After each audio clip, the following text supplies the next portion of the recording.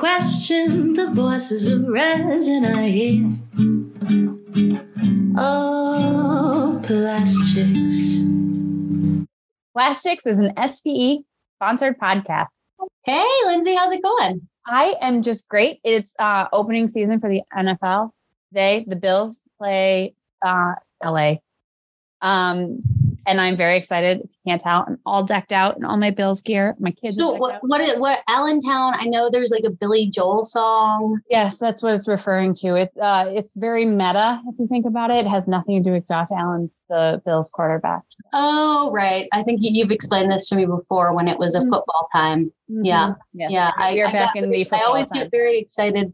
I made a shortcut on Siri. Hey Siri, Billy Joel me, please. I don't want to do it, but then it plays, hopefully it does. Oh gosh, it's going to do it. But it plays My Life. But congratulations on your Allentown Buffalo Bills opening season day. It is a very good day. And that's not at all what we're going to be talking about. No, this is not the Plastics take on the NFL, although maybe someday, you never know. For those of you listening at home, I'm Lindsay Noble, and I am an upstream product quote engineer for Cytiva.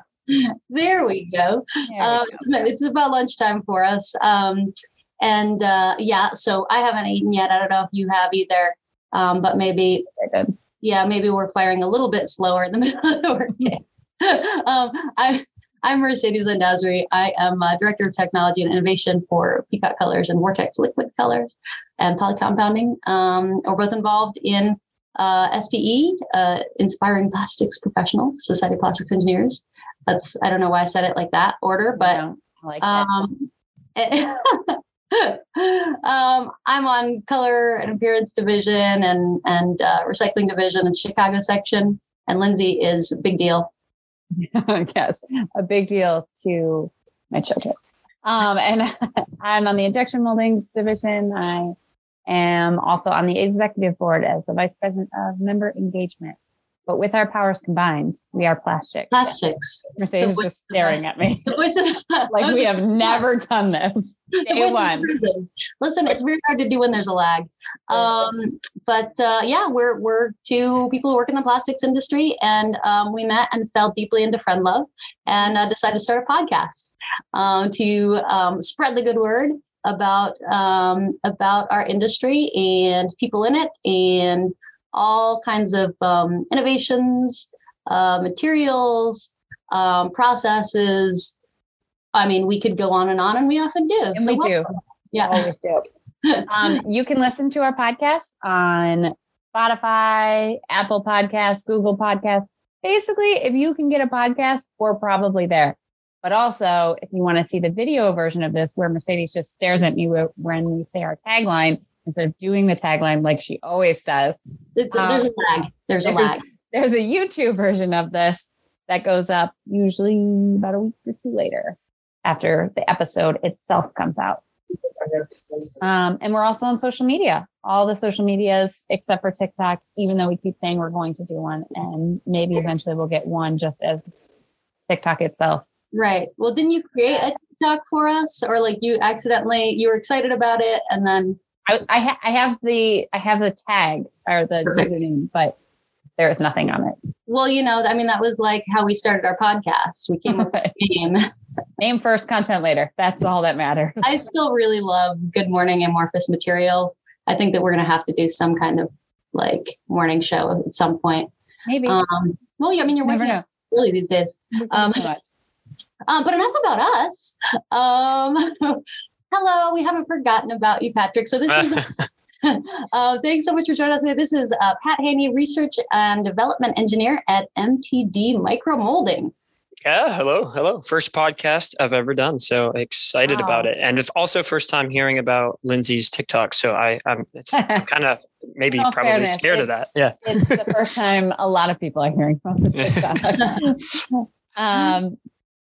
So Pat, tell us a little bit about yourself. Tell us a little bit about MTD. Let's get the intro stuff taken care of. Yeah. That's the hard part, right?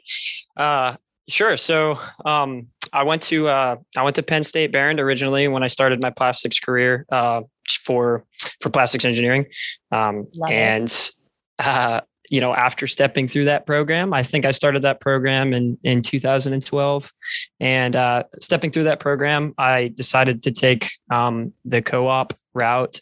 And when I was an upperclassman, I went to New England, to Vermont, to Husky for a little while, and eventually found my way to Massachusetts to MTD Micromolding. So through that career path, started to take an interest in research and development more and more. And, I think my energy and my personality and my interest married very well with MTD, and we ended up getting a good relationship. So I actually, knowing you personally, you are a curious son of a gun. Yeah. That's an interesting way to put it. Yeah.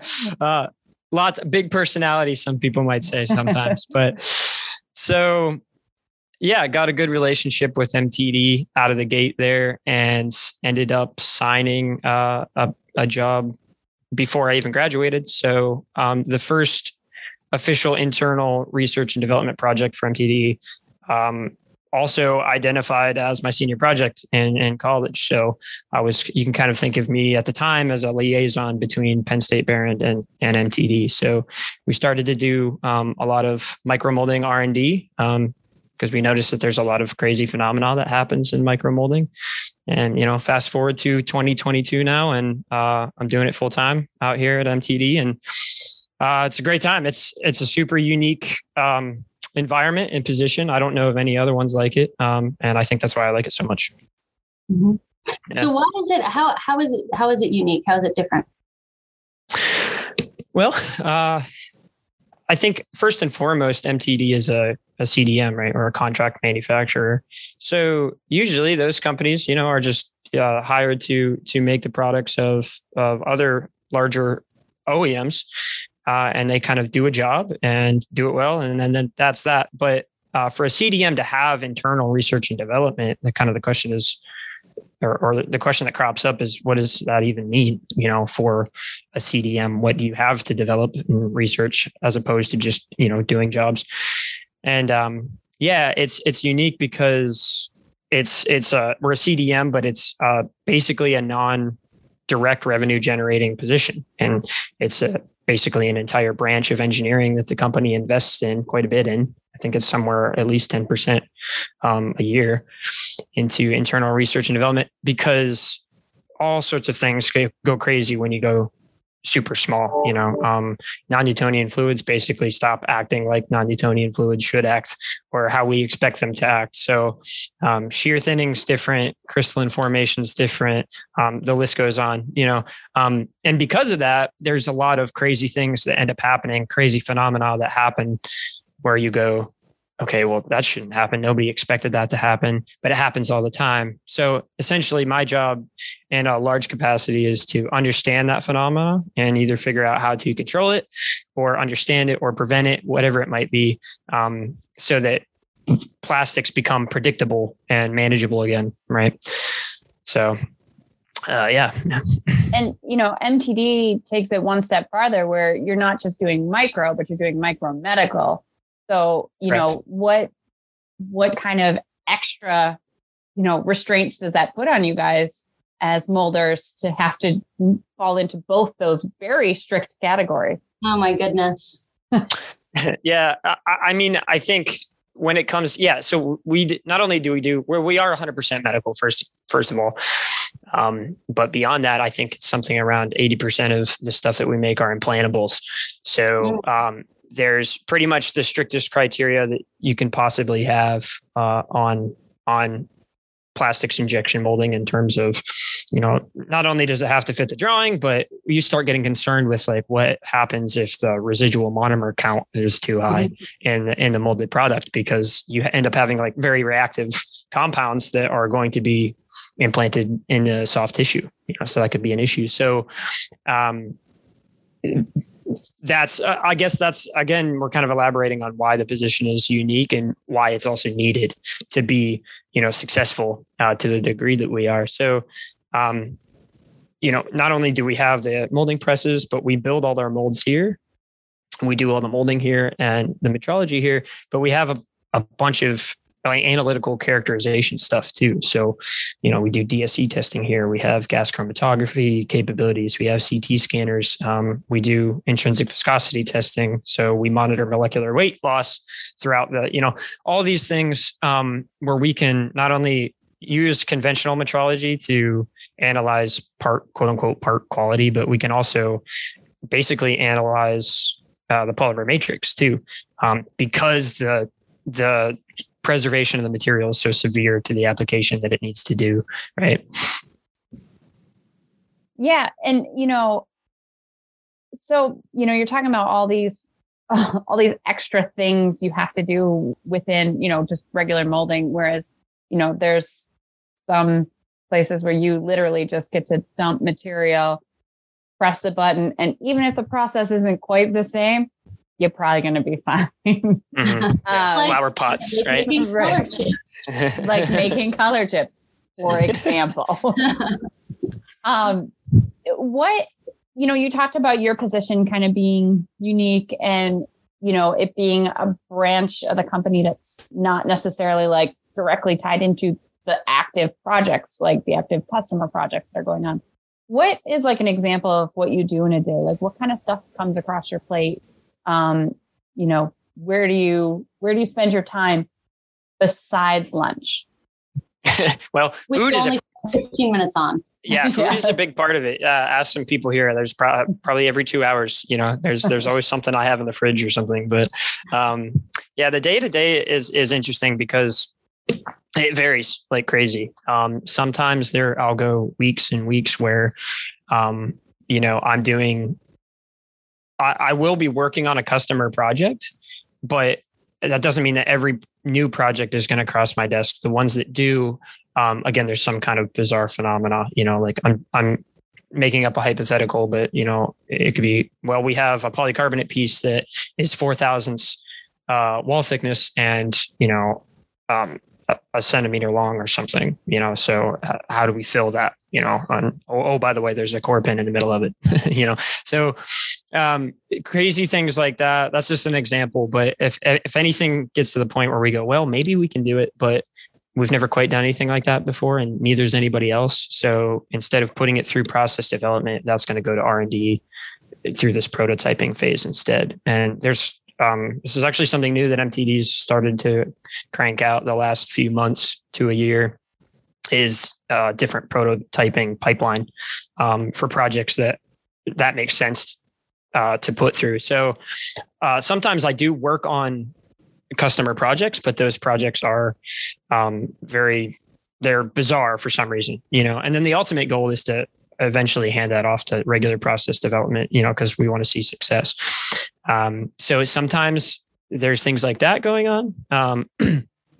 Other times, if things are maybe a little bit slower on the prototyping customer project front, I will, there's a whole laundry list of weird phenomena that we've observed in the past. And if I have some free time, sometimes I spend a lot of time researching that, a lot of time on Google Scholar, a lot of time talking on the phone with, resin experts or polymer chemists at a resin supplier or something, trying to wrap my head around weird things that we see.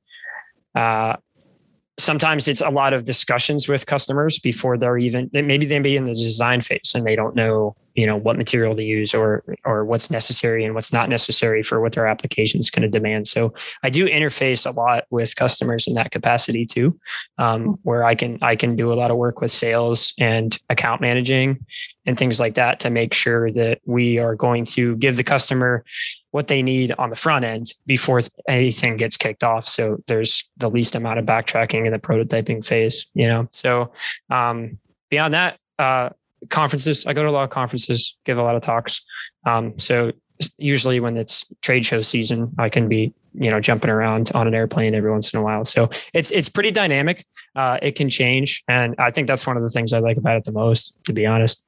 And you get to work with quite a lot of materials, right? A pretty wide variety. Mm-hmm. I saw that you had really interesting. So you won first place in the engineering division Baron for it is in grade 14 with exploring coconut shell reinforced polypropylene and olefin blends.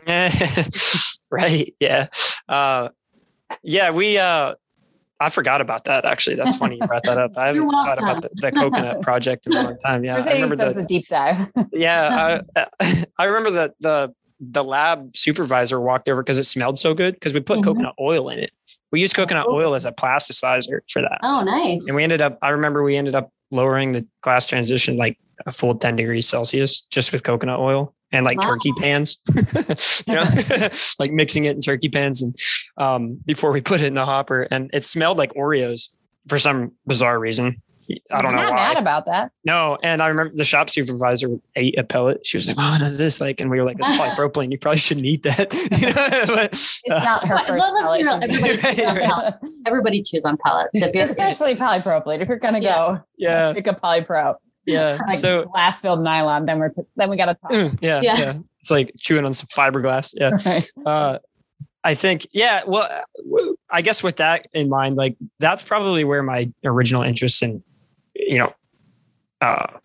polymer science research and development came into play, right? Because there was a lot of projects in college and in school where I was playing around with additives or trying to nucleate crystallinity with something, whether it be a processing method or something like that. So there was a lot of additives and compounding because in college we had the luxury of like extruding and pelletizing our own stuff, and then we could try to mold it later. So we had kind of the full spectrum of capability in that sense. So after we do that, we do mechanical testing on them, and we do DMA and DSC and all this crazy Doc Brown stuff. So like that translated to, I mentioned the first R&D project I did for MTD while I was still in school. MTD works with a lot of bioabsorbables, right? So that's a huge vein of what we do. And that's just, those are biocompatible materials that are basically chemically engineered to dissolve or disassociate at the rate of tissue regeneration. So they're implanted into the body and perform some kind of function, and then basically just break down into like lactic acid or something, something that your body just kind of incorporates and absorbs. So, instead of polypropylene and coconut shell fibers, it transitioned into bioabsorbables, PLAs, PLGs, lactide glycolide stuff. And can we nucleate those things with like hydroxyapatite? That's what the project was. It was synthetic bone dust is basically what that is, trying to speed up the slow crystallization process of PLA in that sense. So, that's where the R&D kind of interest started, and it was a great fit for MTD. So like I said, MTD does a lot of bioabsorbable stuff in terms of all the materials we work with, lactides, glycolides, caprolactones, polydioxanones, all your basics, glycols, all the basics. So those materials are bizarre in and of themselves because they're literally made and polymerized to degrade. So they're very prone to oxidation. They're very prone to hydrolysis. They're meant to be, right? So it's not really a failure of the material. It's really a success of the material that they are that way. So the question becomes, how do you take a material like that is prone to degradation and is meant to degrade and, expose it to the highest shear rates in injection molding? And how do you do that and preserve material integrity? Right.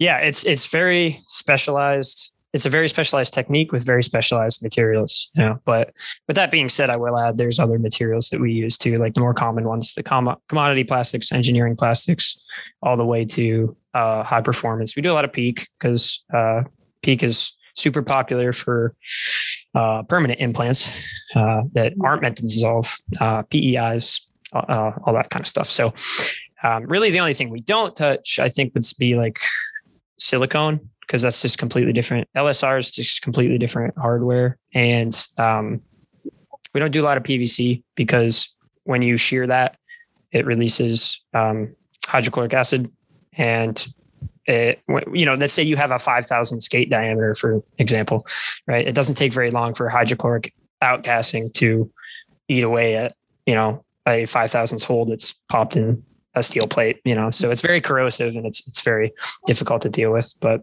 luckily there's other medical alternatives to that material. So, yeah. Well, we're kind of talking a lot about like the different polymers and like what their, benefits, non-benefits, all that kind of stuff, and how they are a big part of micro molding. But the other side of that is your tooling. What kind of adjustments do you need to make in your tooling for micro molding? And, slap it on a fancy call it a day? No, I think tooling is probably arguably the most important part of the whole thing. I think I tend to talk about the plastic a lot because that's the world that I live in, but we are, top down. So we have our own machine shop here that has a whole smattering of capabilities. That it all starts there. If we didn't build the tools in-house, I don't think we would have the success that we have, because those guys back there, it's funny because I've said to new employees and stuff when they start here, I said, we're all just regular people, right? We're all really kind of quirky in one way or the other, but we're all really good at what we do, and everybody has different specialities, So, we have a huge machine shop. We actually just doubled the size of the building. We built an addition in the last few years, believe it or not, during like the height of COVID, we were building an expansion. Yeah. Right. So we about doubled the size of, I want to say, somebody's going to yell at me for this later. I'll probably get it wrong. I think it's a 2,400 square foot addition, I think.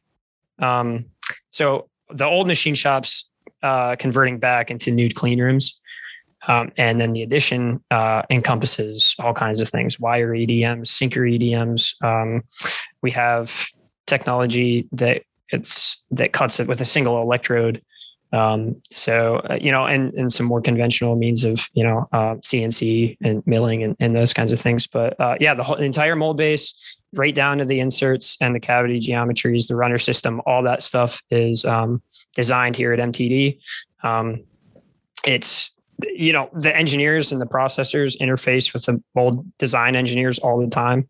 So it's a really kind of well-oiled machine. Once you live in an environment like this, you start to realize that everything is kind of this ball of yarn. Everything's kind of attached because the tooling is driven by the plastic and the shrinkage, but the molding is driven by the tooling, and it's all very, everything needs everybody. Right. So I imagine then everybody works really collaboratively then.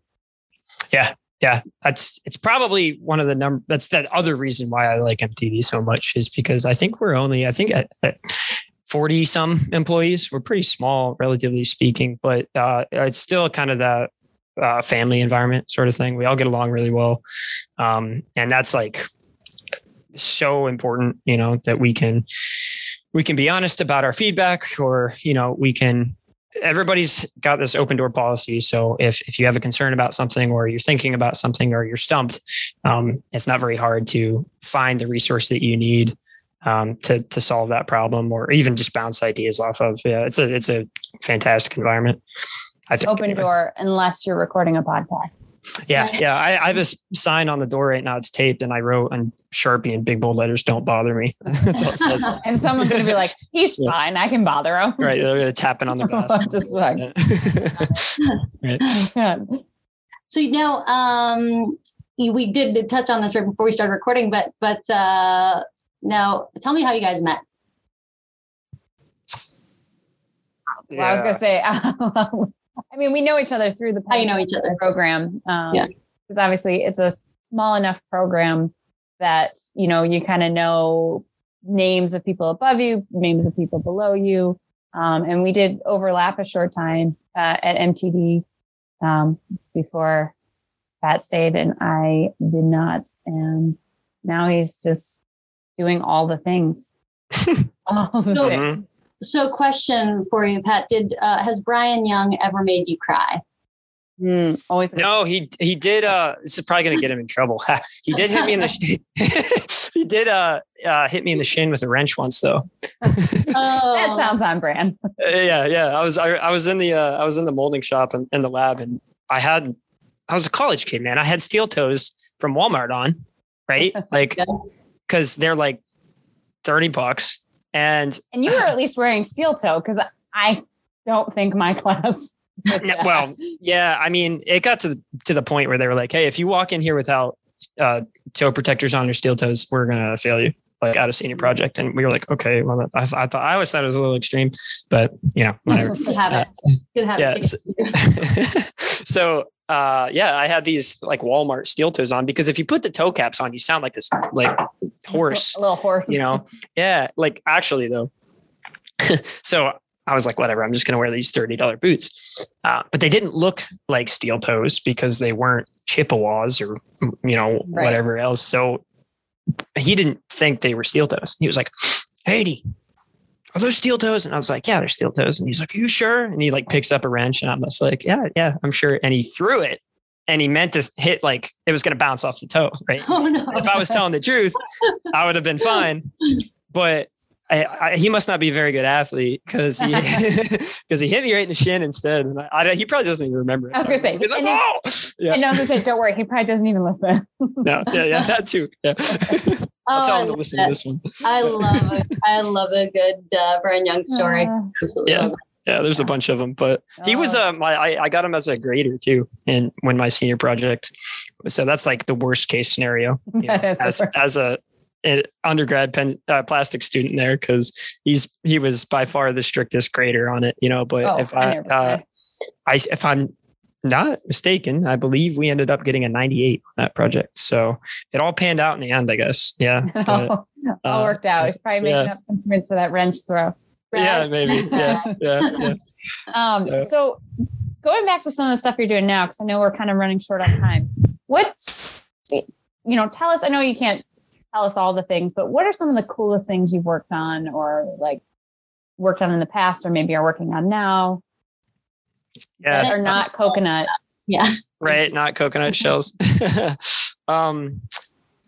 Yeah. I mean, that question can go all sorts of different directions, because there's so many cool things that we've done over the years here. But I think maybe like a couple of cool examples are like, we really started to notice that, if we talk about, if for those of us listeners that know how an injection speed is optimized in a molding process, right? You basically are gathering cavity pressure data and fill time data and things like that, and plotting a chart, and then watching. The effort is to watch when the viscosity isn't affected by changing shear rate so much, right? Because you want to, the buzzword is accommodate for material variation, right? It's forever burned into my brain from that school. But yeah, so we notice that viscosity behavior doesn't act the same when we are, micro molding. And throughout, I've done a lot of talks on this too at different trade shows and things. I talked about it. I did. I think I have talked about it at Antec, I think, but maybe. But we noticed that there's a point where like things act like water, they act Newtonian, and then they should start to act non-Newtonian and shear thin. But then you reach a point, and it is actually possible, believe it or not, where all the polymers are oriented in the same direction. All of them. There's no entanglement during flow. And when that happens, fountain flow and non-Newtonian characteristics they start acting Newtonian again, So that realization, you take your book that from Penn State, light it on fire. Yeah. It's just like all these conventional tools that, macro molders use aren't applicable here, So we also found out that when you get to that degree, the crystalline structures change because the nucleation sites change, right? So we basically, in other words, find out that, okay, so this stuff doesn't flow the way that we expected it to flow, and it doesn't set up the way that we expect it to set up, So there's a complete revamp on how we change our processing methods, and how do we optimize the process now, because all the regular industry tools aren't quite cutting it, so kind of being the thought leaders and the spearheaders of that, at least in a practical sense, because there's plenty of academics that already knew that stuff happened, right? It's the activity of marrying like practical manufacturing and industry with like theoretical academia, because they have a lot of great knowledge. And I love that because I feel like that is a big gap in our industry. Oh yeah. Right. Yeah. We've been talking about it every Saturday. Yeah. I mean, there's so much, academic knowledge and, knowledge in the theoretical level, and the application of it in, your manufacturers, your general manufacturers. Sometimes that is just like, that's not even like a little creek you got to jump over. That is like a gorge, Right. Yeah. Big as the one behind Barron where we all used to party. I like that you said crick, because everybody out here makes fun of me for saying crick because it's supposed to be creek. As I said it, I felt that's awesome. No, it's great. I love it when other people say it. It's great. Where do they talk like that? Is that like a Buffalo thing or what? I think it's more Pennsylvania. Western Pennsylvania. Yeah. Right. That's not something I inherently grew up with. Yeah. It's like, I was talking about getting my oil changed in my car. I have oil, but people are like, what do you want to do? Cause I'm like, I got to get my oil changed. Oil changed. Anyway. So that's kind of my main personal, I guess, maybe career goal, is to find ways to marry academia, or at least the theoretical world, not necessarily academia, but the theoretical world with practical manufacturing, because they have different motivations. And because of that, they don't communicate very often, which is curious, because you'd think the research should be applied at some point, right? So we've actually done things in the past. We don't have any people on the payroll to do this right now, but we had a physicist on staff for a while, actually. And the whole point was to, okay, well, how can we take somebody that is very well versed and technical minded in theory, right? And then we can give them the practical tools of plastics. And we got some really cool things that came out of that. Like we have methods now where if we have crazy undercuts in a part or something like that, we have mathematical models that can tell us, is there a way that we can step the parting line or something like that to optimize the way the tool build has to be so that we can make this as cheap and effective and robust as possible, right? So like a lot of really cool things like that, where you kind of go, okay, well, is there research out there, or can we just solve this problem with just pure math or something? Or coconut oil. Or coconut oil in a turkey pan. Yeah. Now you're bridging the gap one micromold at a time. All right. Oh, that's so cute. I was just saving that. Yep. No, they're so adorable. They're so adorable. I got a chance to see. Gosh, yeah. I love getting on the floor whenever I can on the shop floor, and I really love small things. I guess that's all I have to say about that. That's all I have to say. Well, and as part of maybe not a direct result of your senior project, but I know they just installed a Sodic over at Barron's yesterday. Oh yeah, something like that. So change is slow, but look at it go. Right. Yeah, I remember that being I was advocating for that quite a bit, right? Because that's another thing. So cool. MTD doesn't mold with conventional reciprocating screws. The injection units aren't normal, right? There's over under things that use screws and plungers and junctions and things, and it's all for repeatability and precision, because our cushion isn't our cushions are measured in millimeters, not inches or something. So you need that extra level of precision. So Sodics are fantastic for that. Absolutely. Well, if Sodic doesn't promote this episode, then we're doing the. Are we doing the ads? We're gonna break. We're gonna have to. This is where we call up Sodic. Just so you know, you purchased an ad unknowingly. Yeah, right. I feel like I like Kohan and Len would be down for that. Oh, 100%. They'll be fine. Sometime. Right. Yeah. They probably would. Probably would. Yeah. Oh, God bless them. All right. Well, I think we are just about out of time. Yeah, we all got to go to work, and you got to go tell Danny that he can talk again. Oh, yeah. I do have my husband being on quiet notice in the corner. Well, Pat, it's awesome to talk to you. Always good to hear all the cool stuff that's going on at MTD. And we love the cool stuff you're doing and all the gap bridging. There we go. It's fine. Yeah. Wonderful. So, yeah. Awesome. I learned so much. There was Lindsay. Why didn't you tell me any of this stuff before? I like to keep things a secret. Typical. That's right. Me. All right. Well, thanks so much. All right, guys. That was fun. Hey, thanks so much for listening to Plastics. New episodes appear on the first Friday of every month. So either follow or subscribe to get those new episodes ASAP. Plastics, the Voices of Resin, is a plastics podcast sponsored by SPE, Inspiring Plastics Professionals. If you want to find out more about SPE, please visit SPE.org. Oh, plastics.